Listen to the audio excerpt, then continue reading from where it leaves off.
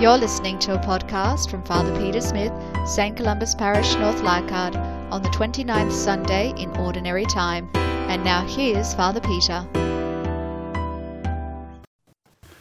The Lord be with you. Reading from the Holy Gospel according to Luke. Jesus told his disciples a parable about the need to pray continually and never lose heart. There was a judge in a certain town, he said, who had neither fear of God nor respect for man. In the same town there was a widow who kept on coming to him and saying, "I want justice from you against my enemy." For a long time he refused, but at last he said to himself, "Maybe I have neither fear of God nor respect for man, but since she keeps pestering me, I must give this widow her just rights, or she will persist in coming and worry me to death." And the Lord said, "You notice what the unjust judge has to say? Now will not God see justice done to his chosen, who cry to him day and night, even when he delays to help them? I promise you, he will see justice done to them, and done speedily. But when the Son of Man comes, will he find any faith on earth?" The Gospel of the Lord. Jesus speaks this parable to his disciples in today's Gospel and to us about an unjust judge and a widow seeking justice. Perhaps to our ears it doesn't seem as appropriate as what it would in Jesus' time, because in Jesus' time the judges were unjust. Most of them were out for themselves to try and make money out of those who were penitents and so forth. Widows and orphans were the ones who were left aside in society. When a woman's husband died, she was never able to inherit his property. And so widows were left, more often than not, poor and destitute. And here we have this woman who keeps going to the judge saying, "I want justice from you," again and again. And the judge just gets worn down and says, "All right, okay, I'll give you what you want. Not because I think it's right, but because I cannot stand your pestering me any longer." When I was reading it earlier in the week, I was thinking of an incident that I saw recently, as we've all seen many times, where a little child in a supermarket saying, "Mum, can I have a lolly?" "No, not now." "Mum, can I have a lolly?" "No, not now." "Mum, can I have a lolly?" And it's kind of pestering and wearing down. But then the idea that this should be compared to the way we are with God is somewhat false, I think.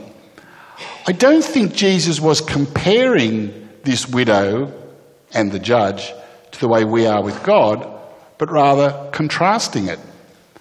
Notice the line that says, "Will not God see justice done, and done swiftly?" In other words, God always wants the best for us, but he wants us also to recognise our dependence on God. The problem here, of course, is that we pray for things repeatedly, over and over again, that we think are only right, good and just. Like I've been praying for months now that there will be an end to the war between Russia and the Ukraine, and it hasn't happened. Why hasn't God done that? It seems to me it's a good thing. Many lives will be saved and so forth. Well, God's sitting up there in heaven and saying to me, "Peter, the problem is not with me," says God, "it's with you. Peter, you need to recognise that I will do justice, and justice will be done in my time and my way."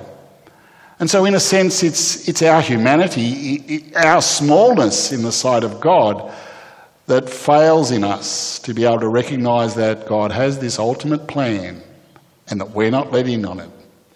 And yet you notice that what the challenge is for us to conform ourselves to the will of God, not for God to conform his will to us. And we pray that, don't we, all the time in the Our Father. I think there's another lesson in this too, about perseverance, about sticking at things even when it can seem difficult. And, you know, sometimes those in society whom we deem to be the least are sometimes the ones who are the greatest. And I want to tell you this morning about a few examples I've found of people who really stuck at it. people who didn't let go. I don't know if you know it, but Winston Churchill repeated the 8th grade 3 times. They all thought he was a complete dummy. It was said of him, he seemed so dull as a youth that his father thought he might be incapable of ever earning a living in England.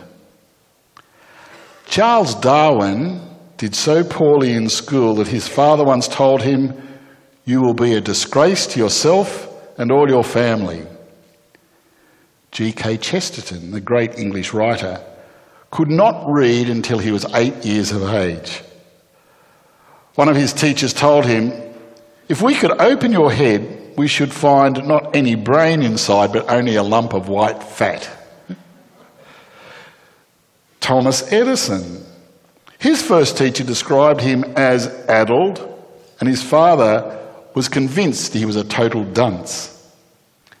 Albert Einstein, his parents feared the child was so dull and performed so badly in all high school courses, except mathematics, that a teacher told him he should drop out of school. Another famous one, of course, is Abraham Lincoln, who failed miserably at school. He was only ever schooled for 6 months, Abraham Lincoln, and he tried to enter Parliament dozens of times. He tried to get jobs within the government and failed, then ended up one of the greatest presidents of the United States. And so I guess it reminds me that we too sometimes need to stick at things, and also we need not to judge other people because they turn out often very differently in adult life than what they are as kids. And I also think, maybe there's hope for me yet.